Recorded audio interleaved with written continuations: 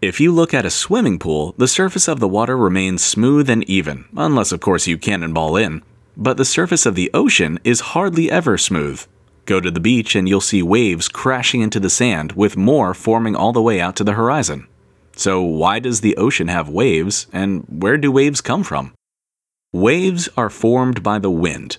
If a strong gust of wind blows across the surface of a swimming pool, it causes ripples to form, just like out in the middle of the ocean. But in the ocean, where there's a lot of very strong wind, those ripples can get pretty big.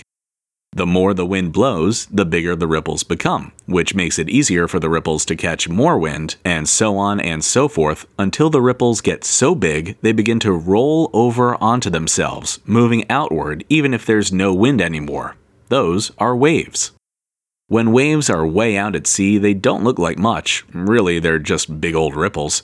But once they get closer to land and the ocean gets more shallow, the bottom of the wave will ram into the sandy sea floor, disrupting the gentle rolling and causing the wave to crest before it comes crashing down onto the beach.